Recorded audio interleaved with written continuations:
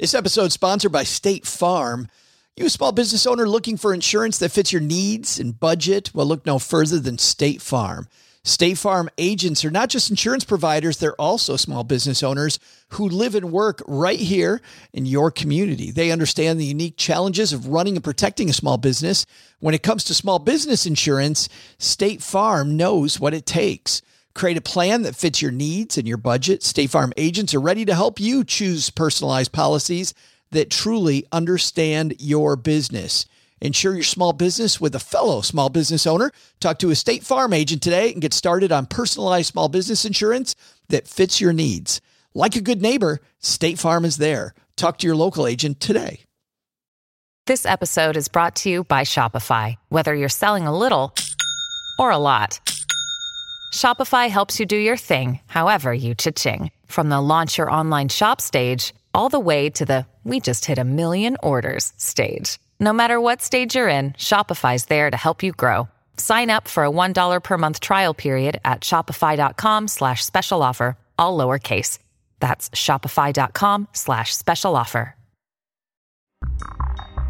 Hey, Stackers, if you're in the Philadelphia area this weekend, we're coming to you. We are hosting, along with our friends Brad and Jonathan over at the Choose FI podcast, a little event we're calling Podtastrophe 2018.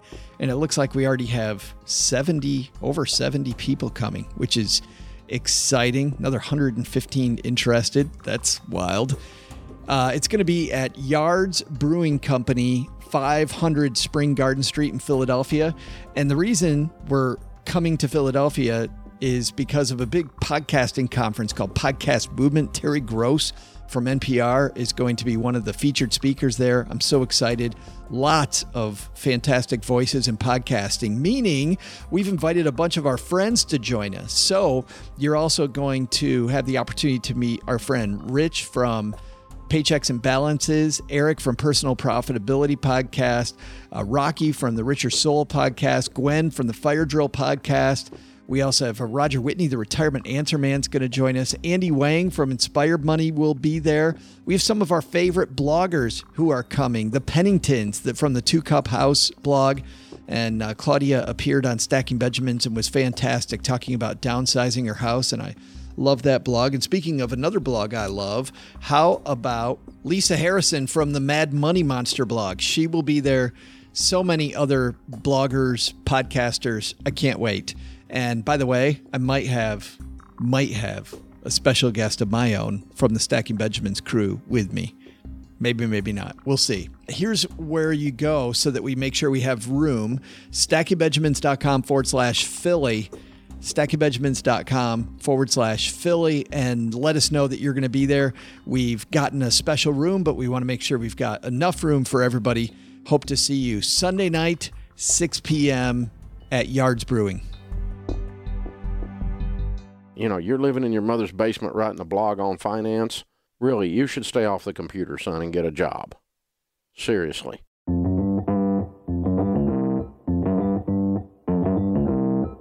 Live from Joe's mom's basement, it's the Stacking Hamilton Show.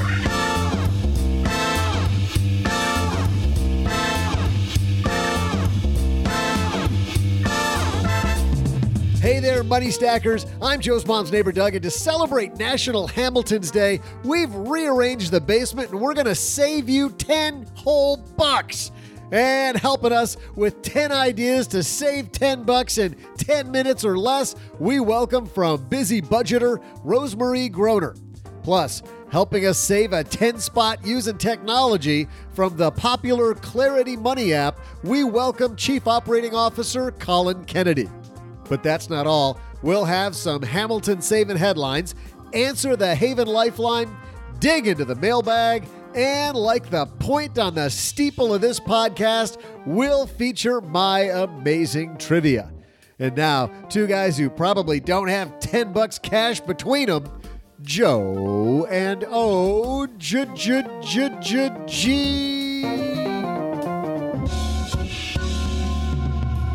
I never carry cash. I've got my cash reserve in a safe in my closet. but Mrs. OG knows the combination to the safe, and every time I put money in, it magically disappears. I'm not exactly sure how that works. The key to the safe disappears, the combo? No, the cash disappears because I go to the casino and then I make money and then I put my winnings in my cash reserve. Duh. And it gets something about you took it out of the bank account to begin with, so it's still my money. I don't know. I don't follow her logic, but is the bank account in the casino the same thing? Is this a euphemism? It seems like it should be. Look I go to the ATM, I put in my number, and it tells me how much I won at the casino. That's how much I've got. Exactly. But it limits it to $300 a day. Well, there you go. Hey, welcome to Gamblers Anonymous podcast. That's bad. Welcome to Stacking Benjamins for a Wednesday and for a happy Hamilton Day Wednesday. I wish if it weren't licensed, we could play music from Hamilton today to celebrate that. Have you seen it? I have not. No. And Cheryl wants to see it super duper. Bring your American Express card, from what I understand. Oh, yeah. And make because it's not inexpensive to get in. Right. No, isn't that the kind of show you run a balance for? So you don't want the American Express card. You want the one that you can play 21% for several months on. Well, yeah, you're right. Absolutely. Yeah. You want to space those payments out. Pay over time. Yeah. Hey, you know how you tell everybody you know about Hamilton? How's that? Use Slack. Because Slack is the collaboration hub for work. Thanks to Slack for supporting Stacking Benjamins. We use Slack extensively and exclusively here in the basement. Daily. Not even hourly. I was going to say minute by minute. Yeah. I just slacked something to Richie. We're going over some graphics for the tour, OG. We're taking the show on the road and looking at some cool posters that are going to hang outside of the halls that we play at in Kansas City, Orlando, and Detroit. We take the show on the road, but we Slack those back and forth, talking about what we like, what we don't like. Slack's the collaboration hub for work that makes sure the right people on the team are always in the loop and key information is always at their fingertips. Notice we didn't include OG on any of those posters. We just... It's not shocking. Not at all. Learn more at slack.com. We're also presented by Magnify Money. You know, how about 45 Hamiltons in your wallet? That's what Magnify Money brings to the average person who goes there to visit, whether it's a better checking account with lower fees, maybe a no fee checking account, better rates on your savings, get that debt organized. Magnify Money's the way to go. If you haven't checked this out in a little while, if it's been 6 months or 8 months, interest rates have changed a little bit. And so banks have responded at different tempos. Some banks respond right away when these interest rates rise and they increase your savings. And some are lagging behind. And it's also affecting credit card interest rates too. You know, there's some credit card companies that immediately raise their rates as the interest rates rise and some that are lagging. And that's a good thing for you. So if you haven't checked in a little while what your savings account rate is, or if you're carrying a balance on your credit card, might be time to do a balance transfer. Well, and with interest rates going up, there's never a better time than now to lock in those rates, right? StackingBenjamins.com/magnify money to get your financial act together. They make it easy for you to compare, ditch, switch, and save. Ba-dum boom, bada bing, ba-dum boom. That's my own version of that, apparently. Rosemarie Groner, the busy budgeter from busybudgeter.com, is here, OG. She's given us 10 ideas to save $10 or more in 10 minutes. That was the mission I laid out for Rosemarie. So she's upstairs with Mom. But first, We've got some headlines. So let's move. Hello, darlings.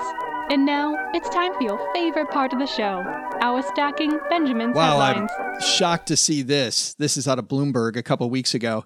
Adam Hay and Eric Lamb did this reporting. Bitcoin bloodbath nears .com levels as many tokens go to zero. Have you seen this? I mean, I didn't see this article, but I know that this is happening. Yeah, Bitcoin's meteoric rise last year, many observers calling it one of the biggest speculative manias in history. Lots of fear missing out going on, especially in January of this year.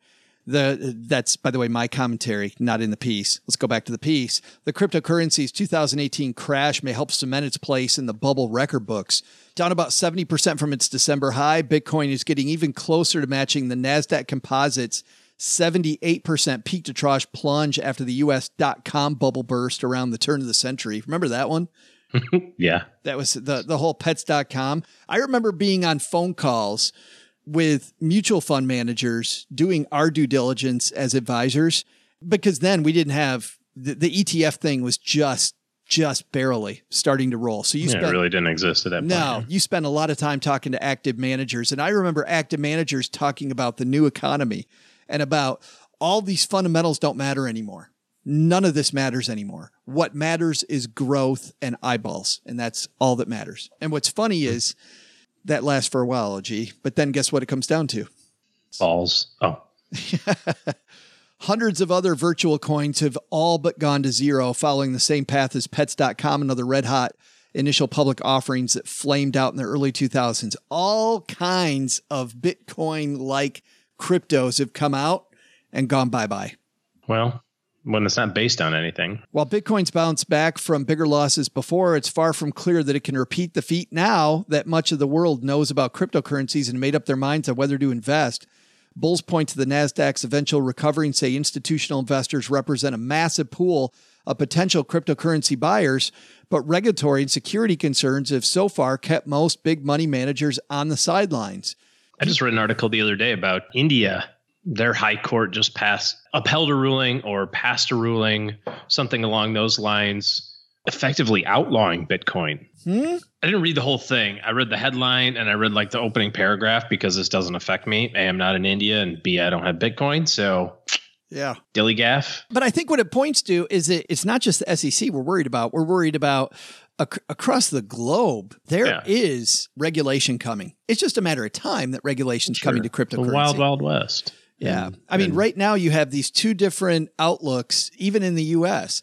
The SEC ruling on one hand that it's not a security, and the IRS on the other saying it's not legal tender.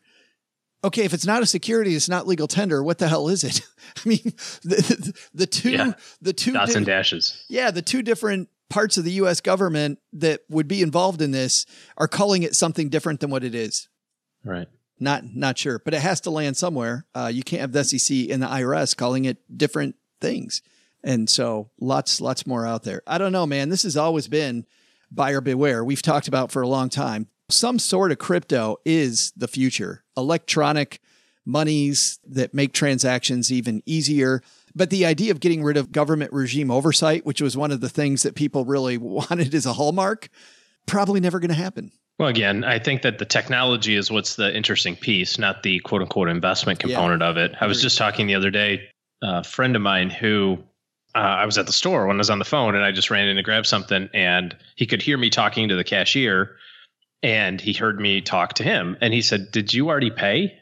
And I said, "Yeah." And he says, "It was like 12 seconds. How did you, don't you have to put your card in? You wait a while and it goes beep, beep, beep, beep, beep. And then you get a sign and stuff like that." I said, no, just use Apple Pay. It's like literally takes as fast as it can read your fingerprint. It goes done. And so that sort of speed, I think, and making it faster, that's where this technology is going and will benefit people. And I think that's why guys, some of the big players down on Wall Street, guys like Jamie Dimon, on one end, Jamie Dimon's poo-pooing it. On the other end, he's investing in it. And I think it's exactly because his position mirrors yours very closely when he's had public comments about it. Yeah, he calls me about his positioning statements. Jamie Dimon's like, "Hey, OG, listen, I got this big policy speech for a CEO conference on Bitcoin. What should my policy be?" And then I tell him, and then he does it. So I don't want to say I told you so, but I told you so. And then he says something like, "Well, that's one more picture of a koala I can take out of the deck." Right? I don't get that. Just pictures of bears and kitties and stuff that he was going to put up there until he talked to you. Oh, right. And instead he has a picture of a bag over his head. That's right. Yeah. Yeah. So, I don't know. A lot more to come when it comes to Bitcoin. And in our second headline, in the spirit of stacking Hamiltons today instead of Benjamins, let's welcome to My Dad Shortway, the CEO of the app I personally use for money management, Clarity Money, Colin Kennedy. Hey, Colin, how are you, man? Doing excellent, Joe. Thanks for having me. Pleasure to talk to you. Well, let's save a few Hamiltons using technology, shall we? I know you can't see individuals' data, person by person, but I'm sure that you guys keep some micro data. What are some of the big budget items people can cut that you see a lot of people miss? Sure. So I think there are two main categories. So we see people, for example, for current recurring subscriptions, whether it's different periodicals or other things that they pay for on a periodic or monthly basis. And we give them the ability to cancel those. So users can take a look and say, wow, I'm paying for 4 or 5 different items on a monthly basis, $14, $10, $20. Press a button. We will cancel those for the user. So they get both that immediate savings that month, but more so it's a sense of, hey, I can take control over my finances and I can do some things to help really advance and improve my financial health. Not to stop you halfway, but I used Clarity Money to do that exact thing. At first, you guys cut my cable bill by telling me that there were discounts that I wasn't taking advantage of. And then I realized how much money I was spending on that. And we, started making moves to cut the cord. So nice job on both ends there. What are some other... That's great to hear. I can very much relate to that. What are some other ways that people have a few Hamiltons hanging out their pocket that are easy to cut? What's gotten us excited is seeing really from the start, tens of thousands of users opening up savings accounts within the application and then starting to save on very frequently a monthly basis and then saving to different sources, different areas such as I want to save for a trip. I want to put money aside for my rainy day fund. I want to save for my backup pet care and really saving money that they may have otherwise spent and then having constant visibility into how that savings is growing over time as they contribute in an automated way on a weekly or a periodic monthly basis. That idea of hiding money from yourself, Colin, that really is the key to success, isn't it? It's so funny. We see it having two real effects for users. One, consumers really embrace that concept of, I get to take some control and I get to deal with the reality of my psychology and the psychology we all share, which is it's really easy to spend something if you have constant access to it and it's not set aside. But if you let people in a way that's very comfortable, intuitive, and quick, set aside the funds such that they can access them when they want to and for what they want, they get that immediate kind of dopamine hit of, hey, I can take some action. I can do some things to improve my financial life. And it just makes it so much easier after that to take on those bigger things. It's really for us similar to when people start going to the gym. And if you go in there and you think you have to do a 2-hour workout to start, it's daunting. It's going to make anybody, certainly me, pull back and not want to engage. But if you start and you do 15, 20 minutes and it works and it's manageable and you see some benefits, you're that much more comfortable to engage going forward. That's funny you say that because I was reading just yesterday a hack, Colin, where a guy said he would go to the gym and his goal was to go to the gym and do 1 rep. And then every time he went in there to do 1 rep, he said, well, hell, as long as I'm here, I might as well do the whole workout. I love it. I love it. And for us, the analogy is clearly we see people going in and saying, hey, I'm just going to take a look to see how my finances are progressing. I want to look at my financial picture. We're very focused on you want to give people information, but in a very positive, easy to action way. And when you engage users like that, we see consumers much more willing to poke around a bit and say, okay, I have some debt over here. Perhaps I can refinance part of that. Perhaps I can save more. Perhaps I can open up an investment account. And it's really so much for us is giving them the ability to do that within the application so they don't have to leave. And so it's really as easy as possible for them to action whatever intentions and desires they have. For an app like yours, I'm sure you see some differences between power users and the more casual users.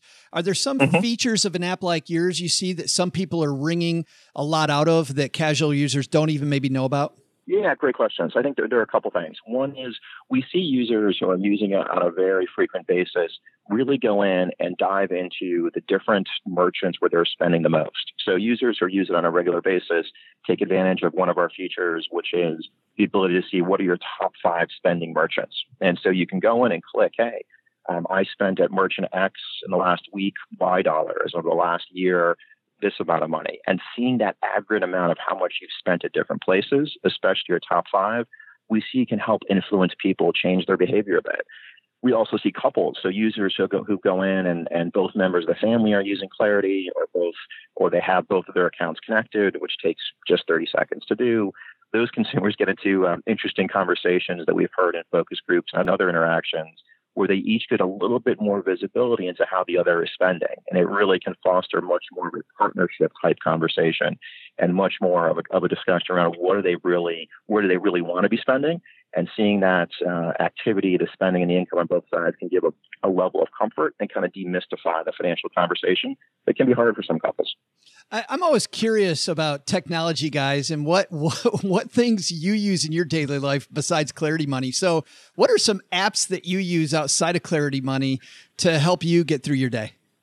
Yeah, so for me, there are a couple that I'll go to that I really get excited about, and I really always like trying the new ones. So aside from being kind of a heavy Clarity user, I still love using the driving application Waze. I'm blessed with a horrific, comically bad sense of action, and I just love how Waze successfully combined technology with crowdsourcing and with the data really easy and intuitive to use. I'm a total news junkie, so any news that's out there, I will pick up in different forms. There are a couple of the larger newspapers whose applications I actually really love because it can be so dynamic and giving you access both to video and graphics and text. So those are two that I'll go to on a regular basis, especially being a commuter in New York. There's never a time when I don't have more than a few moments during the day to check out a lot of news and see what's going on in the world. It's funny, not to sound like too much of a fanboy, but one of the first apps I click on when I'm on my commute is Clarity Money, because you guys always show me my grocery bill, like right up top. Maybe that's because it's one of my top 5 all the time, but I know how much money I'm spending at Albertsons, and it also gives me the weather. Who decided to put the weather on Clarity Money? You bring up a great point. So for us, there are a couple of things that we take extremely seriously, and it's based on what we hear from consumers. And the first part is none of us are excited to engage with finances in general. If I say, hey, Colin, I'm going to talk to you about your finances, I tend to pull back. I tend to get a little bit afraid. I tend to think that whoever's speaking with me or engaging with me is going to be trying to sell me something. So our approach with Clarity is we're giving you access to information way where, to your point, you actually want to keep on engaging. So when you open up the app, it's a little bit of a welcoming experience. So it's here's your name, here's an inspirational quote, here's the weather, and that takes up, as you've seen, probably the top third or so of the screen. And then you also see the overview of your finances, and you can dig in, but there's that sense of control. You're not going to be hit with different quote products to purchase by any means. You're being given access to your finances overall, and then some insights that you can action if they can hopefully help you save money and do more of what you want to do in the long term. I do have one question before I let you go, Colin, about you guys. We reported on the news recently that you guys are part of the Goldman Sachs family now. Congratulations. How does that change things for you? So it changes things and it doesn't. So what I mean by that is really our goal coming in to being part of the Goldman family, and specifically the Marcus by Goldman Sachs family, is to ensure users what has made them join Clarity in the first place. So we're very proud, very excited that we went from 0 users last January to over 1 million. And a lot of that's been driven by taking a very consumer-focused approach where we are really giving people, again, access to the information and advocating for them by giving them insights they can action. None of that has changed. And that's certainly a very deliberate effort. And more importantly, when we look at the feedback from consumers, when we look at feedback on social or different comments that we receive, the sentiments have been very much in line with that in terms of user feedback. What it does change, what it does give us access to, is clearly a set of resources and support, a breadth of assets that simply we and other fintechs would not by nature have. So having access to the entire offering that Marcus by Goldman Sachs has, all of not just the strengths of the brand and the dedication to delivering on consumer value in other areas, but having access to that broad set of assets certainly gives us a lot of things that we can bring to bear and can add to the Clarity offering. You'll see those over time being added in a way that's consistent with the principles that I mentioned. So really look forward to coming back if it's of interest and talking about some of the specific additions as we roll those out in the coming quarters. That's awesome. That'll be exciting to watch. Hey, last question. Any single success story using Clarity you've seen lately that you can share?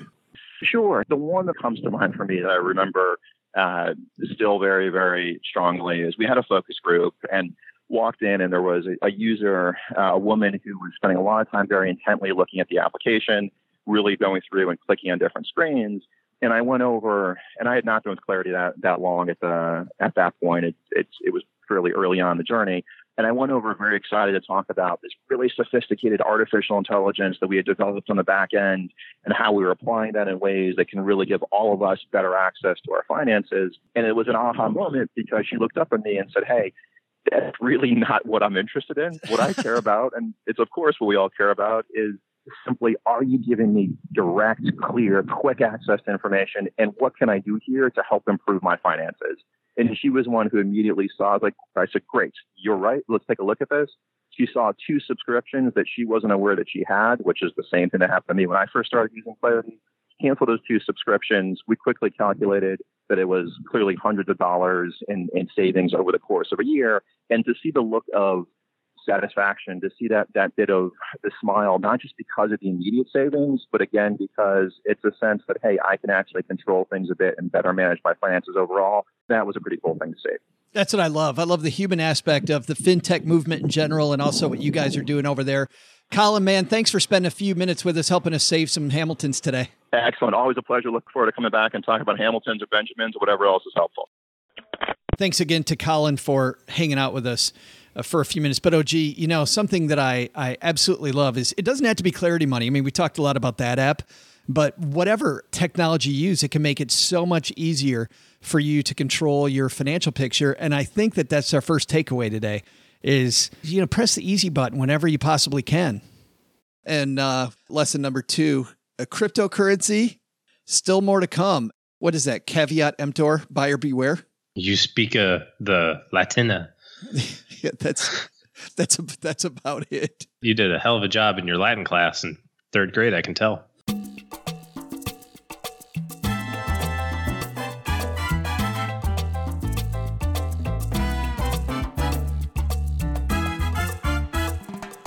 Rosemarie Groner is the proprietor of The Busy Budgeter.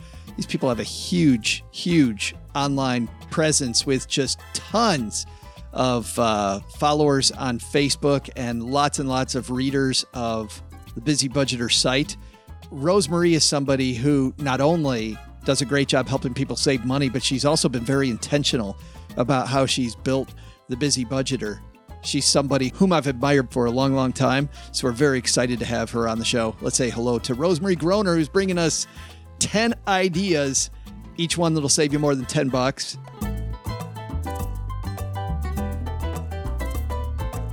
Rosemarie, how are you? I'm so excited to be here. I actually haven't been in a boy's basement in a very long time, so this is great. Well, I'm glad I got you with the come look at my record collection thing. I'm so impressed.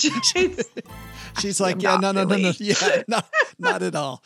No, actually, I'm glad you're here because when we decided to celebrate National Hamilton's Day, you were the first person I thought of, because if there's anybody who's got a ton of tips to save $10, it's probably you. It's totally me. I've won this award, hands down. Well, and let's talk about how you won that award, hands down, because you're somebody with an interesting story yourself. How did you create the Busy Budgeter?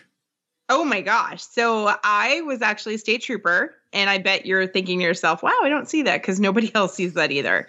I was a state trooper for like 9 years, and I wanted to quit my job so bad to stay home with my son. So what I did was I figured out a way to reduce our spending by $23,000 a year. And I quit my job. I started a home daycare at home, and I actually made up my entire salary working from home, and we paid off a little over $30,000 worth of debt. That's amazing. And then pretty much at the end of that journey, I created the blog, The Busy Budgeter. I can't even say my own name, The Busy Budgeter. And we just kind of exploded from there. So it's been a crazy, crazy ride. How long did it take you to pay off the $30,000 in debt? So let's see, from the very first, probably about 3 years, but it took us the whole year to figure out how to reduce the spending by $23,000. So the rest of it came off really quickly. Which really was the key, wasn't it? I mean, it was less about the debt, more about the spending control, I would think. Exactly. Yeah. And most people don't understand that. Well, and I want to get back to that, but we make sure we know who's coming on our show, but I didn't know the whole state trooper thing. You did it? No, but you have to. So every cop I know has at least one great, you would never believe this story. You must have something that happened that was just surreal. I feel like I've got a lot of them, but honestly, like it's so hard for me to even think back to that time. When I talk about it, I'm like, that's a different person. Like I didn't really do that. But we've had foot chases and car chases and lots of exciting stuff, but it doesn't even seem, it feels like a lifetime ago. Yeah. Well, it has been, because you've been rocking at the Busy Budgeter. So I know. You have promised me that you have 10 $10 savings tips that we can do in 10 minutes. Yes. All right. So we're getting ready to start the timer. Are you ready to go? Let's do it. All right. We got 5, 4. I don't even believe I'm counting this down. And tip number 1 to save $10. Tip number 1 is to pack 2 lunches for the week instead of eating out. Super easy. If you need to, you go PB&J, you just stick it in a bag and you're ready to roll. We do the whole week and we stick them in the fridge at a time. Every single meal, you can save about $6. So if you did that for 2 days, you'd have your $10. That's funny because, I mean, just 2 days. 2 days. Yeah. Imagine if you did it all week. Oh my gosh. Yeah. So tip number 2. No, wait a minute. We still got 30 seconds because I want to go through each of these just a little bit. Okay. Yeah, no, that's excited. fine. You tell him proactive. I know. She's like, oh, I got another one. Yeah, you've got like 30 of these, I'm sure. But do you spend much time on coupons?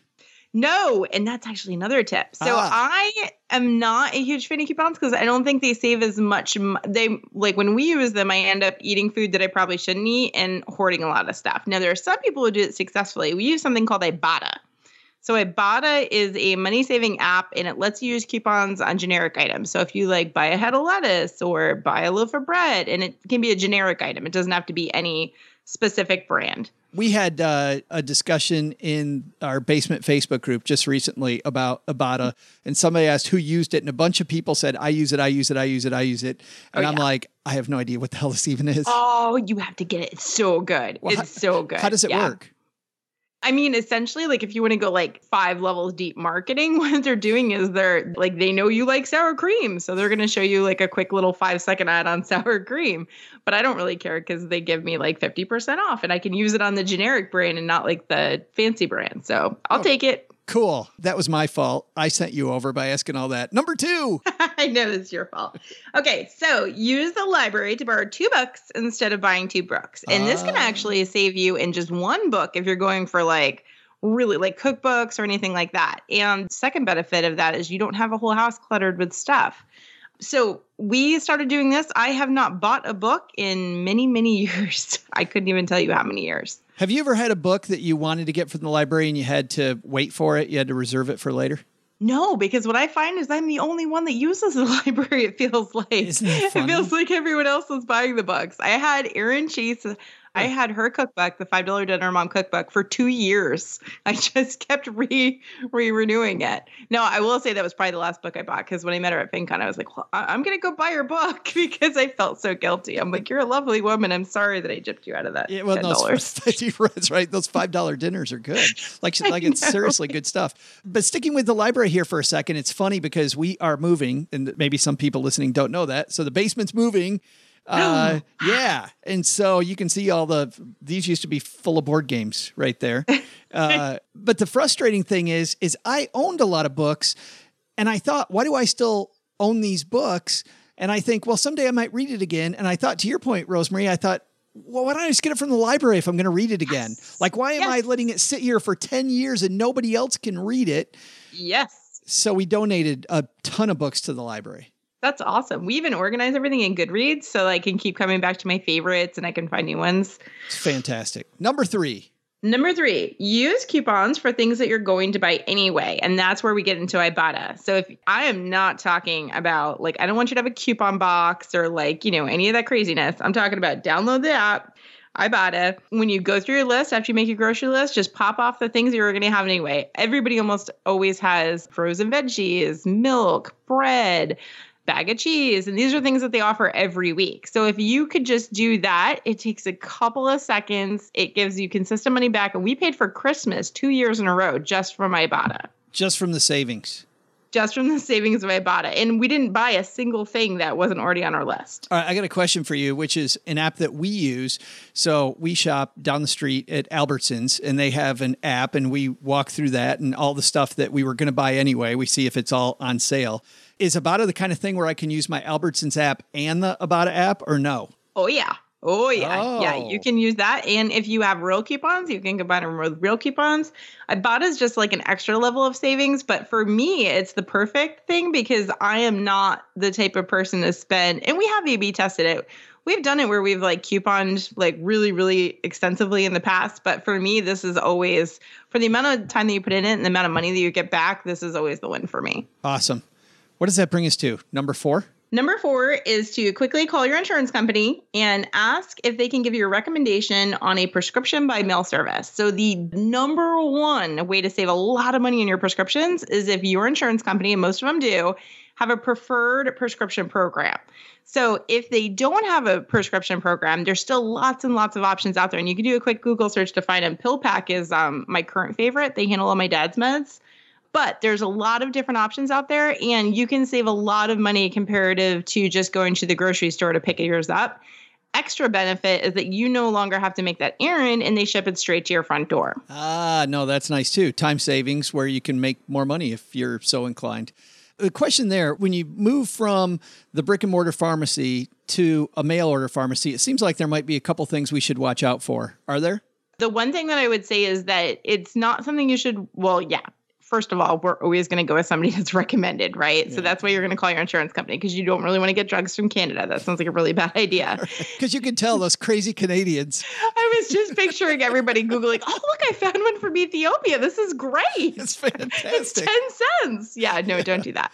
So the second thing that is going to be a little bit different is that obviously instead of calling your local pharmacy, if you have any problems or questions, you just call, like they have an online nurse line or a customer service number. But either way, you should be talking to a pharmacist. Awesome. And the halfway point, number 5. Number 5, start having meatless Mondays. Meat is usually the most expensive part of a meal, and you can find much cheaper sources of protein, beans, cheese, things like that. One thing I'll say is if your spouse is like, yeah, that's not happening, I found that if you call it Pizza Monday instead of Meatless Monday, it goes over really well. That's funny. I thought about that when my kids were home, that my kids just, it's all branding. It's all, if we can. It's all branding. I never thought of that. I'm so good at marketing. This is why. I'll say this too about some of these meatless meals, because I just started doing a thing health-wise where I tried to make one meal meatless a day. I got that recommendation. And oh my God, I feel so much better. Like I feel so much better not having so much of that. I never realized. Telling you, these vegans, they've tapped into something here. We're missing out. Yeah, I think it might be a fad. I don't know. Right. Number 6. Cancel your home phone if you have one. And please tell me you don't have one, because I feel like no one should have a home phone anymore. And just switch to self-service only. Here's the thing is that no one is really calling your home phone, right? The only people that call your home phone are telemarketers.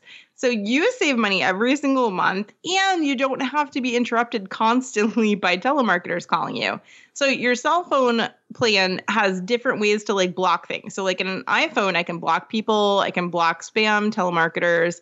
I could even set up do not disturb time. So like if I'm at work or if I'm working in my home office and I don't want to be bothered, I can click on do not disturb. They'll let my favorites call in, and they'll let anybody call in if they call twice in 3 minutes. But everybody else I can block. You don't have those options in a home phone, and then you actually pay for that distraction and inconvenience. That's fantastic. And I think about, part of me thinks, really, somebody might still have a home phone. But on the other side, I remember how hard it was for me to give it up. Yeah. Like for me to actually pull the ripcord there was tough. It's so worth it, though. You're going to be so much happier when you do. And Absolutely. You can take that $10 and go do something really fun. Well, and I love the idea of the blocks, because I find that, while we say that we're great at multitasking, we really aren't. And being able to stay on point. You're somebody that's great at that, by the way. Yeah. Staying on point is huge to winning. So, but seriously, I know you're very protective of your time, aren't you? Oh, yeah. Yeah. Like a fortress over here. Yeah. What are we on? 7? 7. Holy cow. Okay. So number 7, I feel like we're going to get some pushback on, but if you just try it, you're going to love it. So number 7 is ditch paper towels and switch to cloths and hand towels.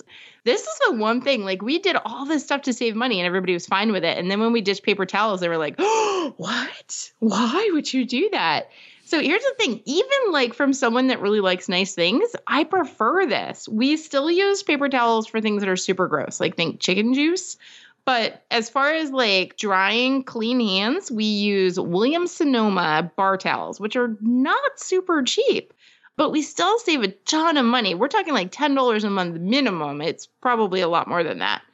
And they look so much nicer than a bunch of paper towels everywhere. You have less trash that you have to lug out to the trash can.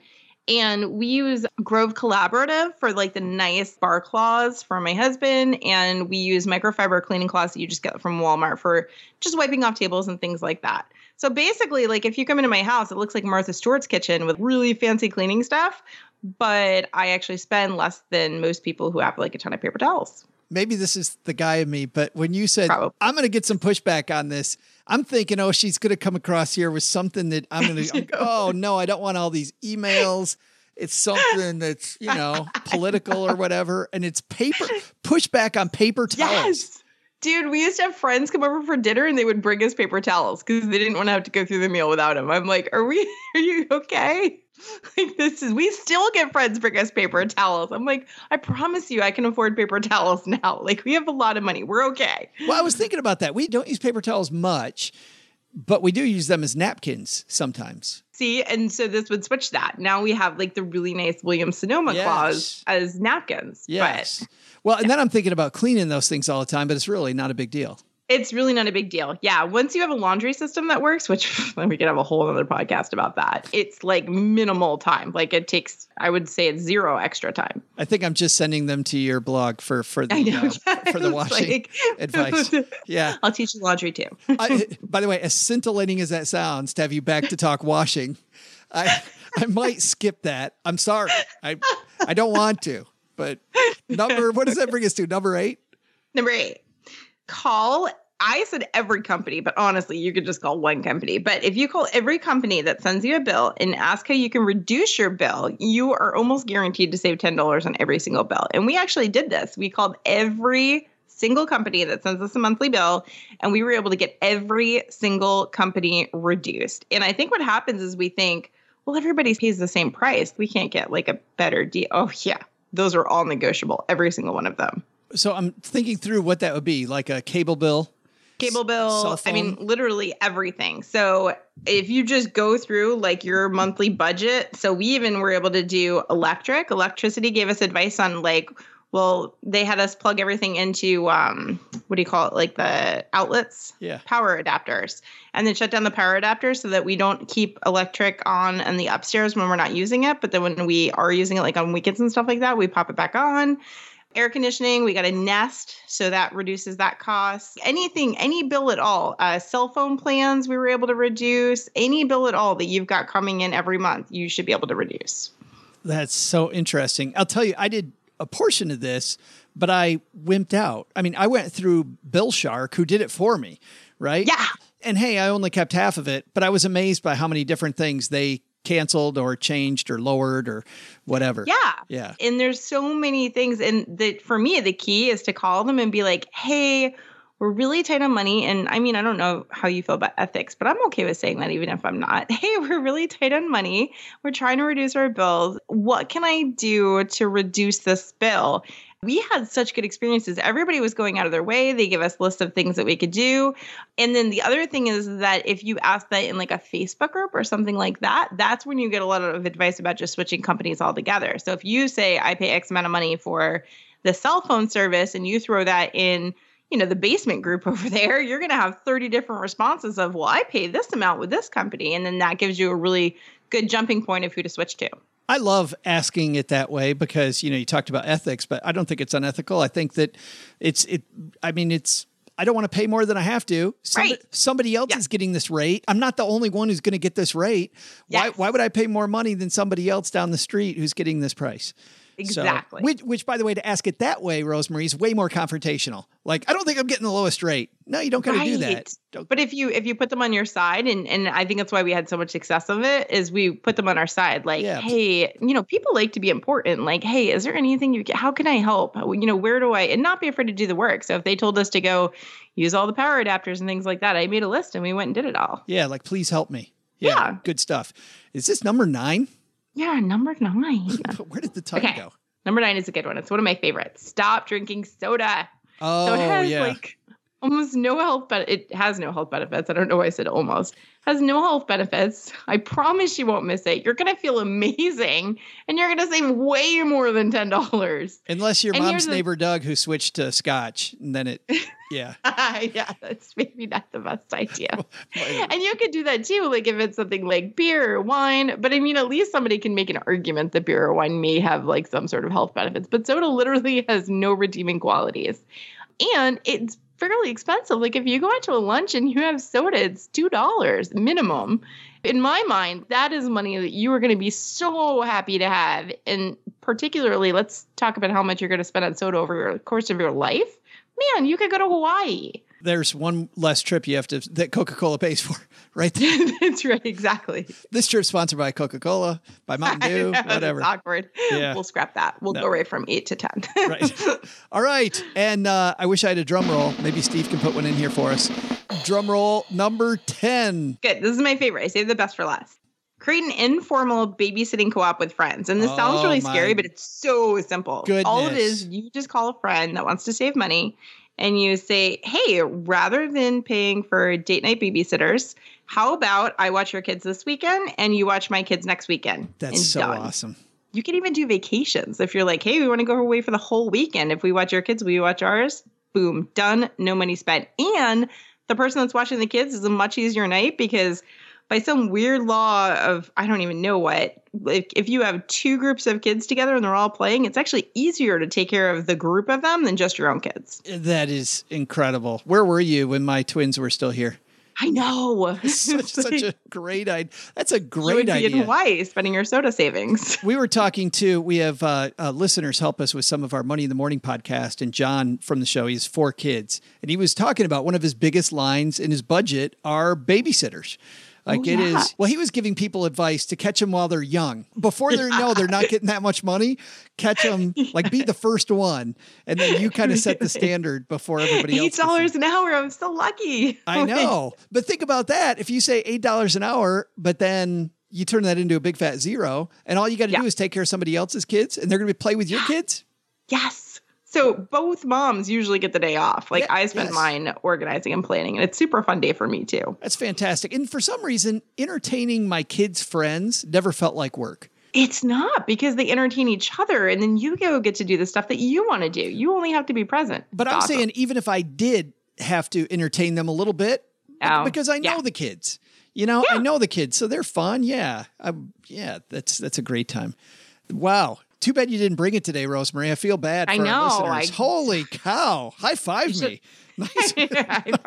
Nice work. Well, let's talk about the Busy Budgeter because you've got a ton of stuff there all the time going on. Tell everybody about the site because this is amazing. So we journaled how we reduced our spending by over $23,000. And then we talked about how we made up our money because I made up my entire salary and then I ended up bringing my husband home. So I made up his salary too, made up a lot of salaries. And we just talk about the core element of everything we do is how to automate as much as possible in your life so that you have time to figure out the budget and you have time to figure out the groceries and the meal planning and all of this other stuff. Because I feel like as busy moms, particularly when we're working, we don't have time for that stuff. So it's just about making room in your life to be able to start creating change rather than just constantly trying to catch up and stay ahead. Awesome. And it's all at busybudgeter.com. It is. Awesome. And you know what? If you're on your way to or from work or walking the dog or whatever, we've got you covered.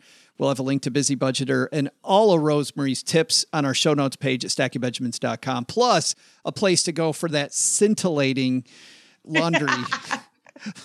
Tucking laundry in the basement. Yeah. I like it. Thanks a ton for hanging out, Rosemarie. Thank you. Hey there, trivia nerds. I'm Joe's mom's neighbor, Doug, and in celebration of National Hamilton Day, I'm wearing a powdered wig. Just a safety tip, powdered wigs and powdered sugar don't use the same powder. Found that out the hard way. But let's get you your trivia, shall we?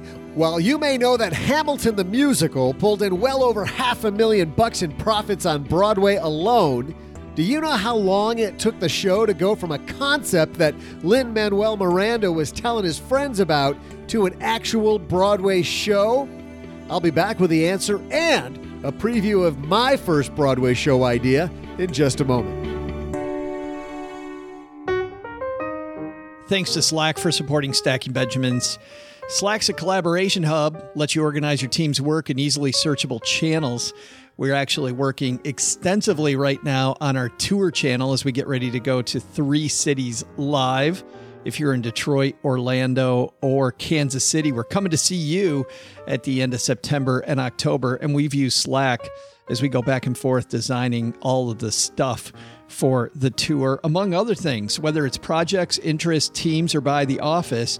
All the right people are always in the loop in easily searchable channels. Relevant information's always in one place, and new team members can easily get up to speed. Slack, where work happens. You reduce emails and streamline your team's communication. Imagine all these emails back and forth without Slack. It connects all the tools and services you need in one place and allows you to organize your team with real-time messaging, video or voice calls, group file sharing, searchable archives. It's all packed together in one easy-to-use app. In fact, it syncs with Google Drive, and now no matter who I get stuff from that goes into Google Drive documents, if somebody edits a document we're both working on together, I get a notice in Slack that that item has been worked on by the other contributor. It works wherever I go with mobile apps for iOS and Android that sync seamlessly. I can always pick up where I left off no matter where I'm at. And I can tailor Slack to my work with more than 1,000 different apps. I don't have to switch across multiple tabs and platforms to keep updated with work.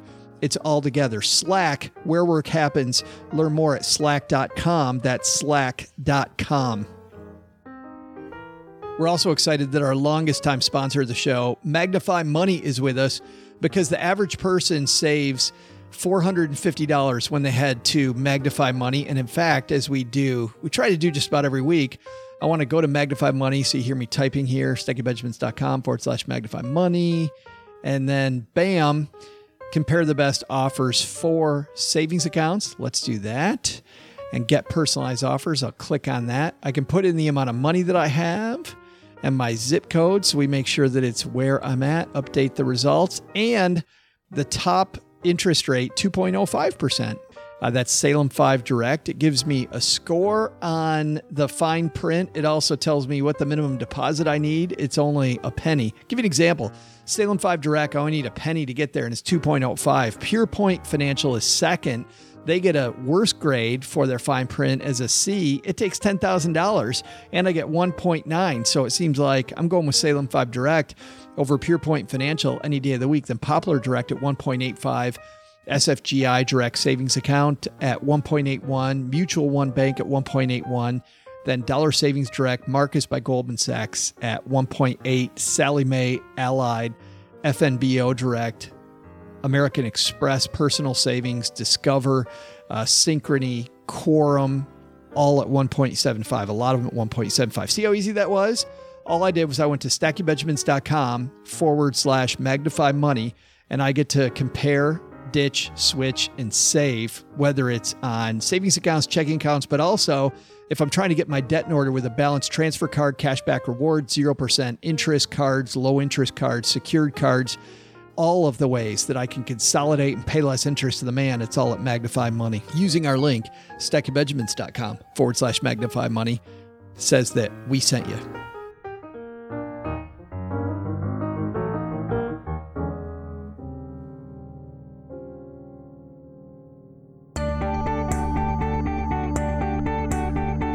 Hey there, trivia fans. I'm Joe's mom's neighbor, Doug. And before I give you the thrilling answer to our Hamilton musical trivia, it's time for me to announce my own huge project that'll probably be bigger than Hamilton. Ready? Chester A. Arthur, The Poetry Jam. Has a nice ring to it, doesn't it? Yeah, I thought so. Tickets go on sale the second I Wikipedia some of his accomplishments. More on that soon, I'm sure. But now, let's wrap up the trivia question, which was this: how long did it take the musical Hamilton to go from a concept that Lin-Manuel Miranda was telling his friends about to an actual Broadway show? The answer? Miranda first talked about his idea for the Hamilton mixtape musical, later shortened to just Hamilton, a full 6 years before the production opened on Broadway. See, kids, like Mom says, Rome wasn't built in a day and Hamilton wasn't born in a half decade. Get to work on your big idea. Get off your butt. Get after it, man. See ya. Thanks again to Rosemarie for coming down to the basement. Some great ideas, OG. You and I don't talk about some of these $10 savings ideas. And I don't know that it's about the $10 because you listen to Rosemarie, though, and it's more about just being intentional with your life, right? Don't not drink soda to save a few bucks. Like, that's kind of the after effect. Like, to her point, sodas have no redeeming quality. So well, it mixes nicely with Woodford, but otherwise, yes. It's exactly where we went with that. I don't know if you were standing in the next room when she and I were talking. But I was eavesdropping. I was actually. Yeah. What if you're like OG and instead of the, I actually threw Doug under the bus in that case. But anyway, what if you save all that money to use it to go toward the hard stuff? That was, yeah, exactly. That was my question. Hey, let's throw out the Haven Lifeline, OG, and tackle some of life's most important questions. Our friends at Haven Life Insurance Agency put what you value first. Stacks of 10s, preferably banded together in big old stacks. Big stacks of Hamiltons. Big stacks of Hamiltons. Somebody in the basement had stacks of Hamiltons. Did you see that? I did. I think he was also suggesting that just because the color of the band was whatever, a color blue or something, that didn't mean that they weren't hundreds. Yeah. I don't know. It's been a long time since I worked in a bank. So. I just thought it was funny. It was pretty cool. I was wondering what the heck he was doing with all that money. There's got to be a backstory to, and then I have a big pile of cash, like poker tournament. There's some other things that I thought. But if you notice the way that he posts stuff, whenever he posts stuff, it's just kind of, he just throws it out there and doesn't really respond. Just kind of, here's the next mysterious posting. Yeah. From Groner. Vague booking, I think is what they call that. Yes. Yeah. Like when people post, ugh. StackyBenjamins.com/basement. If you want the link to our close Facebook group that we're talking about, and you want to join in the hilarity. We don't get much done there, but we have a lot of fun. So things you appreciate. Things that I appreciate. Stacks of 10s. Yes. And my 6X Bear Bitcoin fund. Because that baby's through the roof. Go, baby, go. That makes my stacks of 10s. That's what. Or your loved ones in your time, and you stack enough Hamiltons, and that Bear fund goes, and you'll have plenty of time for your loved ones. That's why they've made buying quality term life insurance actually simple. Head to StackyBenjamins.com/Haven Life now to get a free quote. Go ahead and do it now. There's a pause button. Is important enough, OG, for you to do it right now. StackyBenjamins.com/Haven Life, and you'll see how different it is. No waiting several weeks for a decision. All policies issued by the parent company, Mass Mutuals, more than 160 years old, so you know that you've got strength in their corner. And the application's amazingly simple and online, and you get this instant coverage decision. All right. We're going to cover a question, though, from a friend, and here's our new BFF, Tracy. Say hi, Tracy. Hi, Joe and OG. This is Tracy, first-time caller, long-time listener. Question about opening up a child Roth IRA for... Before we get to the child Roth IRA, when they say that, because they say that on shows that have been around for... Are we supposed to, ring a bell or something? Yeah, that's what the... Dan Patrick show does when people call in instead of saying, hey, Dan, first time, long time. Like they don't say that. They say, hey, Dan, 6'2", and then he rings a bell. And then sometimes people will call in and they'll go, 6'3", 295. He's like, whoa, ding. It's a different kind of deal. Yeah, it's a different show. I don't think we're going to do that. Maybe we should talk about the size of your stack or something. I don't know. Nope. Not going there. Nope. All right. Back to our Anyway, caller. Tracy, we'll think about what the heck we do. But I immediately wanted to have a cowbell here, which she said first time, Ding. long time. Wanted to have something. But back we have to a your cowbell. It's you get a T-shirt. Well, that is right. That's correct. I wish we could have a rustled up sound. I wish T-shirts made noise so we could. Anyway, these ours are too soft. What's Tracy asking us about? She's asking us about Roth IRA, I think. For a kid. For my 9-year-old daughter, I own a side business selling indirect sales, and my daughter helps me sorting inventory and doing pictures for my Facebook group and stuff like that. And I want to pay her $1,000 for helping me with this, but I want to deposit it into her Roth IRA. And I was wondering, does my business need to show an expense of paying her $1,000 should she ever get audited as whether or not she really got income in the future? So if you could talk about that, that would be awesome. Thanks so much. Bye-bye. Great question. And actually, Tracy, easy and difficult all rolled into one, I think, OG. A couple of things with paying kids. First of all, you have to pay them a commensurate amount of money based on the work that they do, right? So you're not going to pay your daughter $150,000 for taking pictures, right? a few bucks an hour per project or something. Establish some sort of written documentation on how you came up with $1,000. I don't have a problem with the number, but you want to, from, like you said, from a quote unquote audit standpoint, you want to say, oh, well, she works 10 hours a month. I give her $10 an hour. We don't work in December or June. That's $1,000. Okay. Secondly, you do want to run it through payroll if you can, because that's going to establish her work history. There's not going to be any taxes due, not any federal taxes anyway. She'll have to pay FICA and Medicare, but that's the 7%, right? So 7.65. So it's $70. But it also gives them the experience of like getting a paycheck minus taxes. Like, here's your paycheck. I gave you $1,000. Just kidding. You really get 935 or whatever the math works out to be.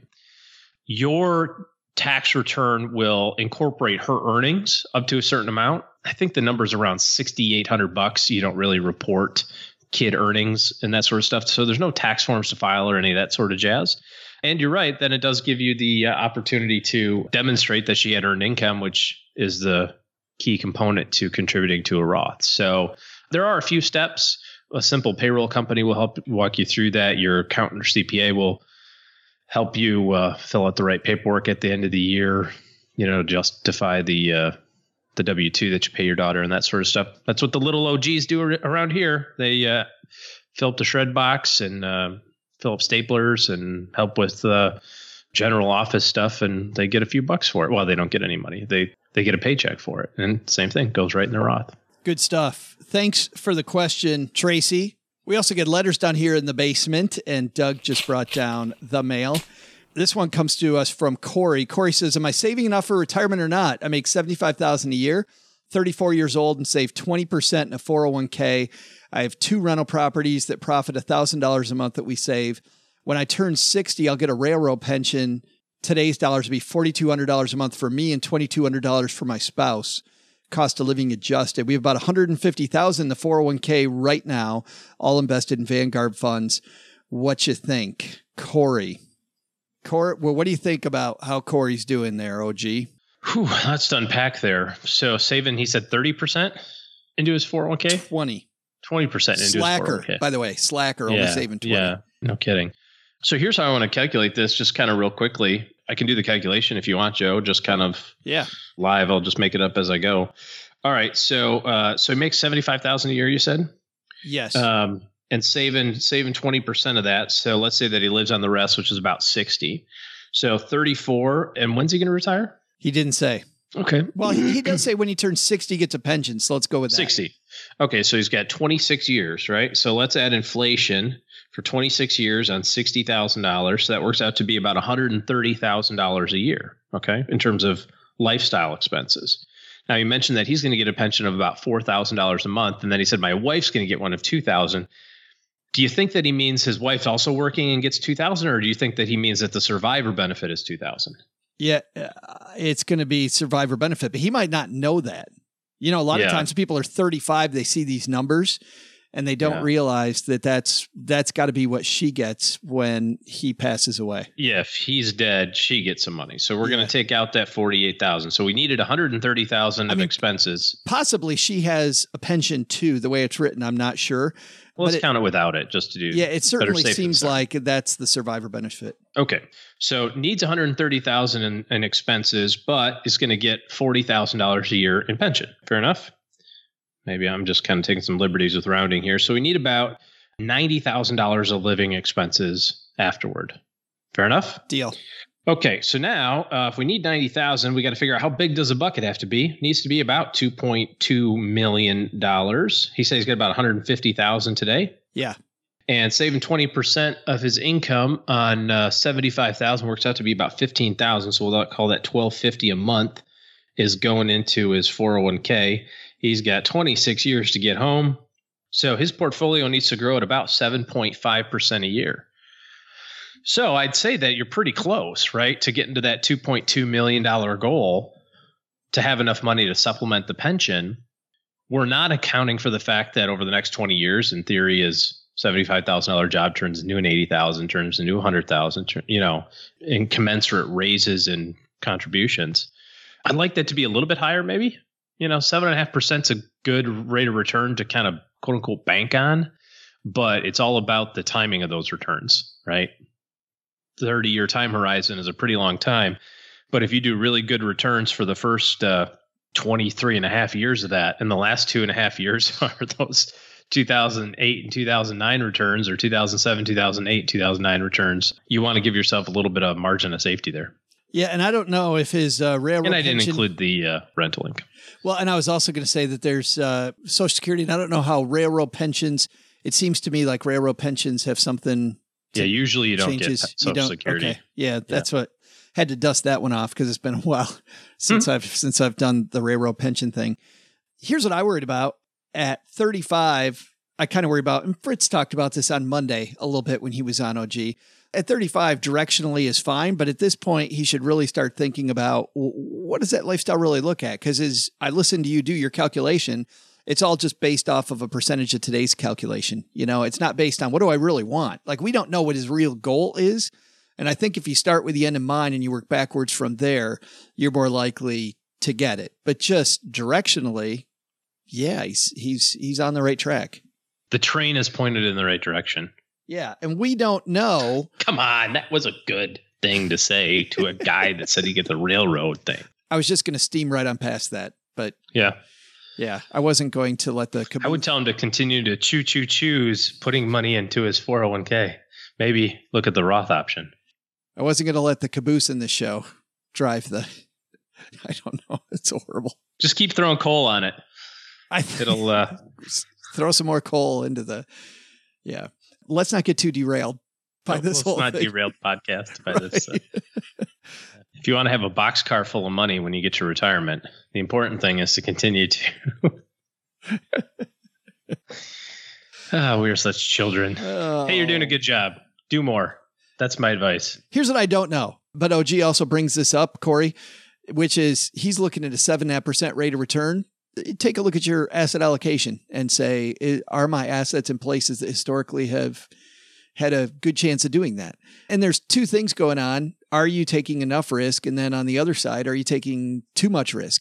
Especially now that you're starting to see a decent number of assets. And as OG referenced earlier, sequence of returns becomes more important the bigger your portfolio gets.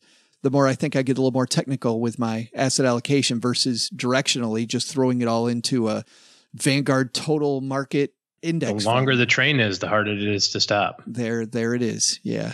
And this podcast is grinding to a stop very quickly. I think this train is off the tracks.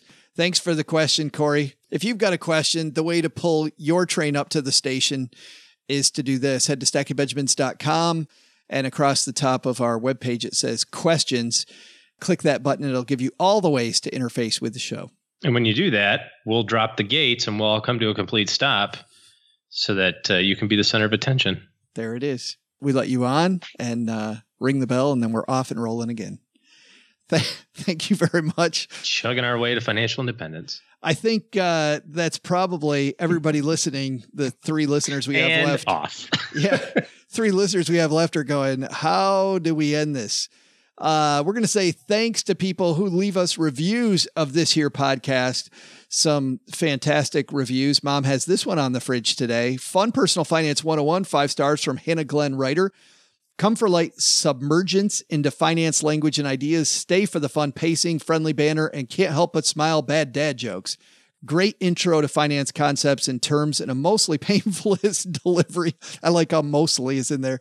And introductions to other podcasts and resources that go a little deeper into investing, how-tos, theory, etc. I'm so happy I found Stacking Benjamins. Highly recommend as a super entertaining intro to personal finance. Thanks, Hannah, for that review. And Mom is very proud of us showing that one to the Bridge Club this week, which makes us proud.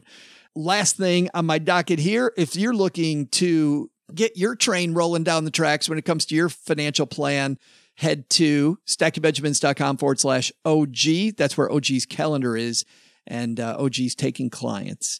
So jump on that train. All right, Doug, we got to get back to the bad Hamilton jokes instead of the bad railroad jokes. So thanks to Rosemarie. Well, you know what? Doug's going to thank everybody, but thanks a lot, Rosemarie. Doug, what should we have learned today? So, what did we learn today? First, take some advice from Rosemarie Groner from The Busy Budgeter and get some Hamilton saved. Second, make it easier by taking Colin Kennedy's advice and apply some technology to take care of the easy stuff. But the big lesson? Don't commit to making a poetry jam about Chester A. Arthur until you find a word that rhymes with Arthur. Barfer? Scarfer? Larper. Larper works. Huh. Hey, maybe it's time to cut bait and pivot on this one to Millard Fillmore. That's the ticket, baby. That dude rocked. Special thanks to Rosemarie Groner for stopping by. You'll find tons of great tips at her site, busybudgeter.com. Thanks also to Colin Kennedy from Clarity Money for helping with today's show. Find Clarity Money wherever you download apps. This show was created by Joe Saul-Sehy, produced by Richie Rutter-Reese, and engineered by the amazing Steve Stewart. Online, visit us on Twitter at @SBenjaminsCast or on our Facebook page. Shannon Cowan is our community manager and social media guru. I'm Joe's mom's neighbor, Doug, and there's a 73% chance that I played Chuck on Happy Days. SB Podcasts may receive payment on the show from sponsors and guests in the form of books, giveaway items, discounts, or other remuneration. There's no way you would take advice from these dorks, but like Joe's mom always says, don't take advice from people you don't know. This show is for entertainment purposes only, and before making any financial moves, consult with a real financial advisor.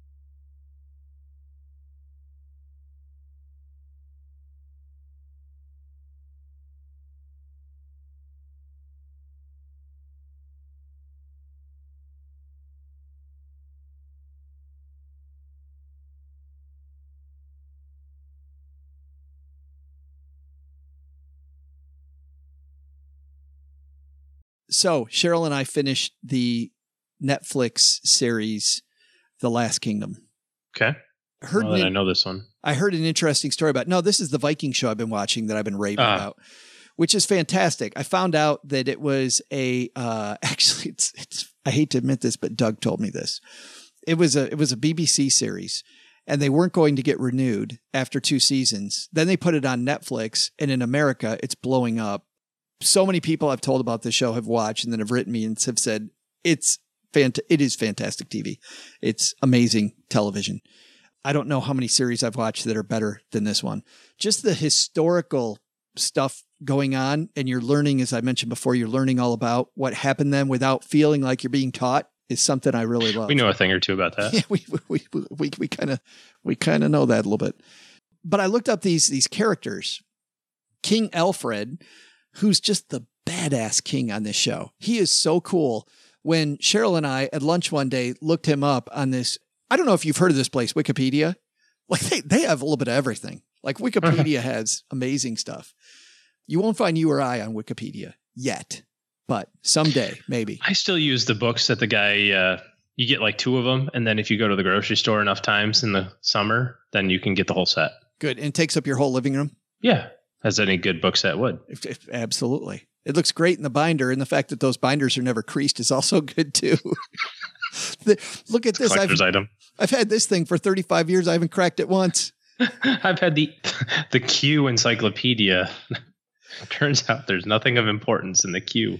As we're packing up to move and we put these books in boxes, I've done that with books. And I've said to myself, I'm like, why am I holding on to this book that I might read again when somebody else could be reading it? Like, that's the way I have to think about it to let it go. You know what? I like this book a lot. I can get it from the library again later. But I'm going to hold on to it for another 10 years just so I might someday have it available. Like if if they get rid of books, then you'll be sad that you don't have them. Yeah. Oh, they're nice. Turn me into a hoarder with that one. My OCD starts kicking in. That's why Mrs. OG says the same thing. What are you going to do with all these books? I said, what do you mean? They're books. Like, you don't have to do anything with them. They sit there. She goes, they take up a lot of space. I'm like, there's a lot of good stuff in those books. And she goes, well, most of those you probably get on iBooks. I'm like, well, yeah, until they delete iBooks one day. And then what? Someday, yeah. And then I'm the king because I have all the knowledge. Everyone else is stupid and I have all these books. When technology goes away. Uh-huh. Yeah. Book of Eli. Haven't you seen that movie? I love that movie. That was a cool movie. I did like that movie. Did you get the twist ending at the end of that? Did you see that coming?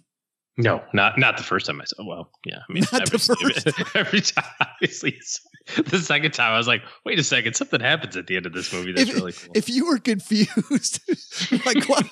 The second go around, yeah, it was more impactful actually the second time because you knew the twist. Yeah, and so you knew some of the significance of stuff as it's happening. BA that dude was really. Yeah. But anyway. Yeah. So. No, very, very cool. Cool movie. Anyway, so about your Viking movie, which you've talked about 37 times on this Viking TV show. Whatever. Yeah. 2 seasons. But anyway, same. So, but Alfred the dude that got to play Alfred looks like him. And his daughter, who's in the show, becomes a great ruler after him. And it's just amazing to watch like how true to that they are. But the main character, Uhtred, in the show, we were having lunch just yesterday and said, we looked up Alfred and his daughter. We should look up the main character and see if he was real. We're like, no, this is historical fiction, right? The kings and some of the big players are real, but he's not real. Dude, he was real. He was a real guy. But they took some huge liberties. We found out that he was alive about 200 years after Alfred. Of course. So they take these historical people and put them together, but still just a fantastic series. I was told again by, was it Jeff that somebody emailed me recently? I think it was Jeff. I apologize. Yesterday, reminding me something that I've been told a few times, which is I have to watch Godless. So I think I'm going to watch Godless next. Have you watched Godless? Nope. It's supposedly a great Western series with Jeff Daniels. So good stuff there. All right. Go watch. What are you laughing about? So I have this calendar that Mrs. OG got me for Christmas. And it's like this desk calendar, right? It's a day, and for 2 years I got ones that had comics in them. But then she realized I of course knew it immediately because I read them all. But she realized that the second year's comics were the exact same as the first year's comics, just off by a day, which is total Bush League on the comic person. But anyway, so now she got me one, this Deadly Skills one, which is kind of a funny gimmick. So usually has a paragraph about something on one day, and then the next day it demonstrates how to do it. So it'll be like, here's how you break into a car, right? Like, here's how to do it. Yesterday's was surviving a shark attack, and today is demonstrating how to survive a shark attack. And it's got a guy floating in the water and a shark's coming up, this gigantic great white. And it says, stay upright, use your fist, gouge out the eyes, grip and rip the gills. So that's how you survive a shark attack. Okay. And then in the corner, it has a little, one sentence, something else. So the one sentence is, if all else fails, be sure you can outswim your buddy. Yeah. Yeah. Well, I like that Robert Schimmel piece on this. And we kind of used an offshoot of this joke, I think, a year or two ago on the show. But Robert Schimmel talks about, and in a shark attack, they tell you to hit it on the snout, like right on the snout with your fist. And he said, and then I thought to myself, yeah, if that doesn't work, I'll hit it again with my stump. Which is probably the way it's going to end anyway. Yes. Get it over with fast. Yeah, yuck. Well, Stackers, the show might be over, but the celebrations are just beginning because it is Military Appreciation Month, and I want to celebrate people like my brother-in-law, Eric, who is such a giving person. Eric will do just anything for you. And as a Marine, you can see that his time in the military taught him to be a guy who gives to his community, gives to his family, and is always there when you need them. This Military Appreciation Month, Navy Federal Credit Union wants to celebrate members like Eric who go above and beyond. Navy Federal offers member-only exclusive rates, discounts, and tools to empower their members and help them reach their goals. Navy Federal's employees are part of the community they serve. Many of them are military family members, reservists, or veterans, and all branches of the military, veterans, DoD employees, and their families are eligible for Navy Federal membership. In fact, there are so many resources on the Navy Federal website, resources like Best Cities After Service to help veterans transition to civilian life, and Best Careers for Military Spouses to support military families. Visit NavyFederal.org/celebrate, and you'll see all of their Military Appreciation Month offers and other Navy Federal offers. Navy Federal is insured by NCUA, Equal Housing Lender.